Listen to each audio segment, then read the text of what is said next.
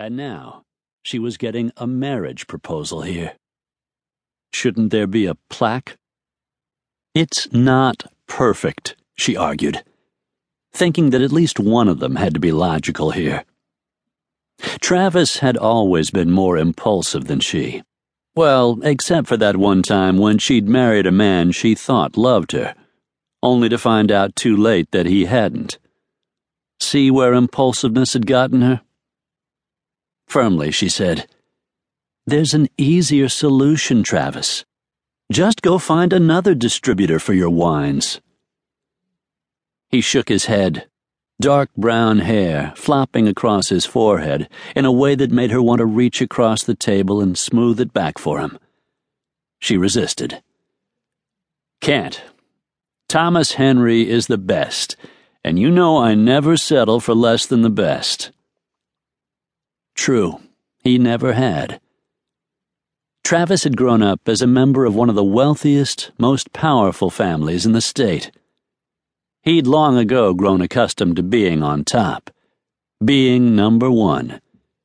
And there was nothing Travis cared for more than King Vineyards. Ever since taking it over from his late father, he'd put in the time and effort required to make King wines known all over California. Now he'd set his sights on not only distribution countrywide, but also eventually international exports as well. Apparently, Thomas Henry was key to Travis's plan for world domination.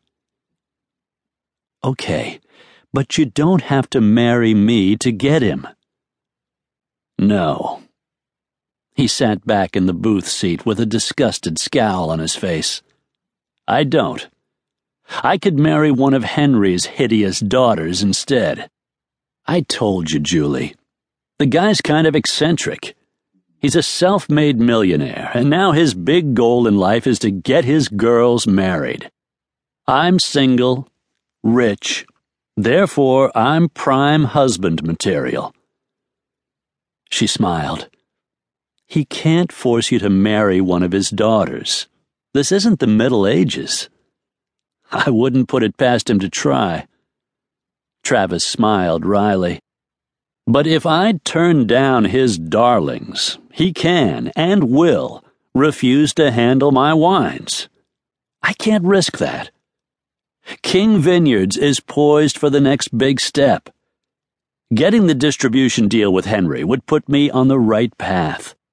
All I need to make it happen is a temporary wife. If I'm already married, he won't be tossing his daughters at my feet, will he?" "Why me?" He grinned, and Travis smiling was pretty spectacular.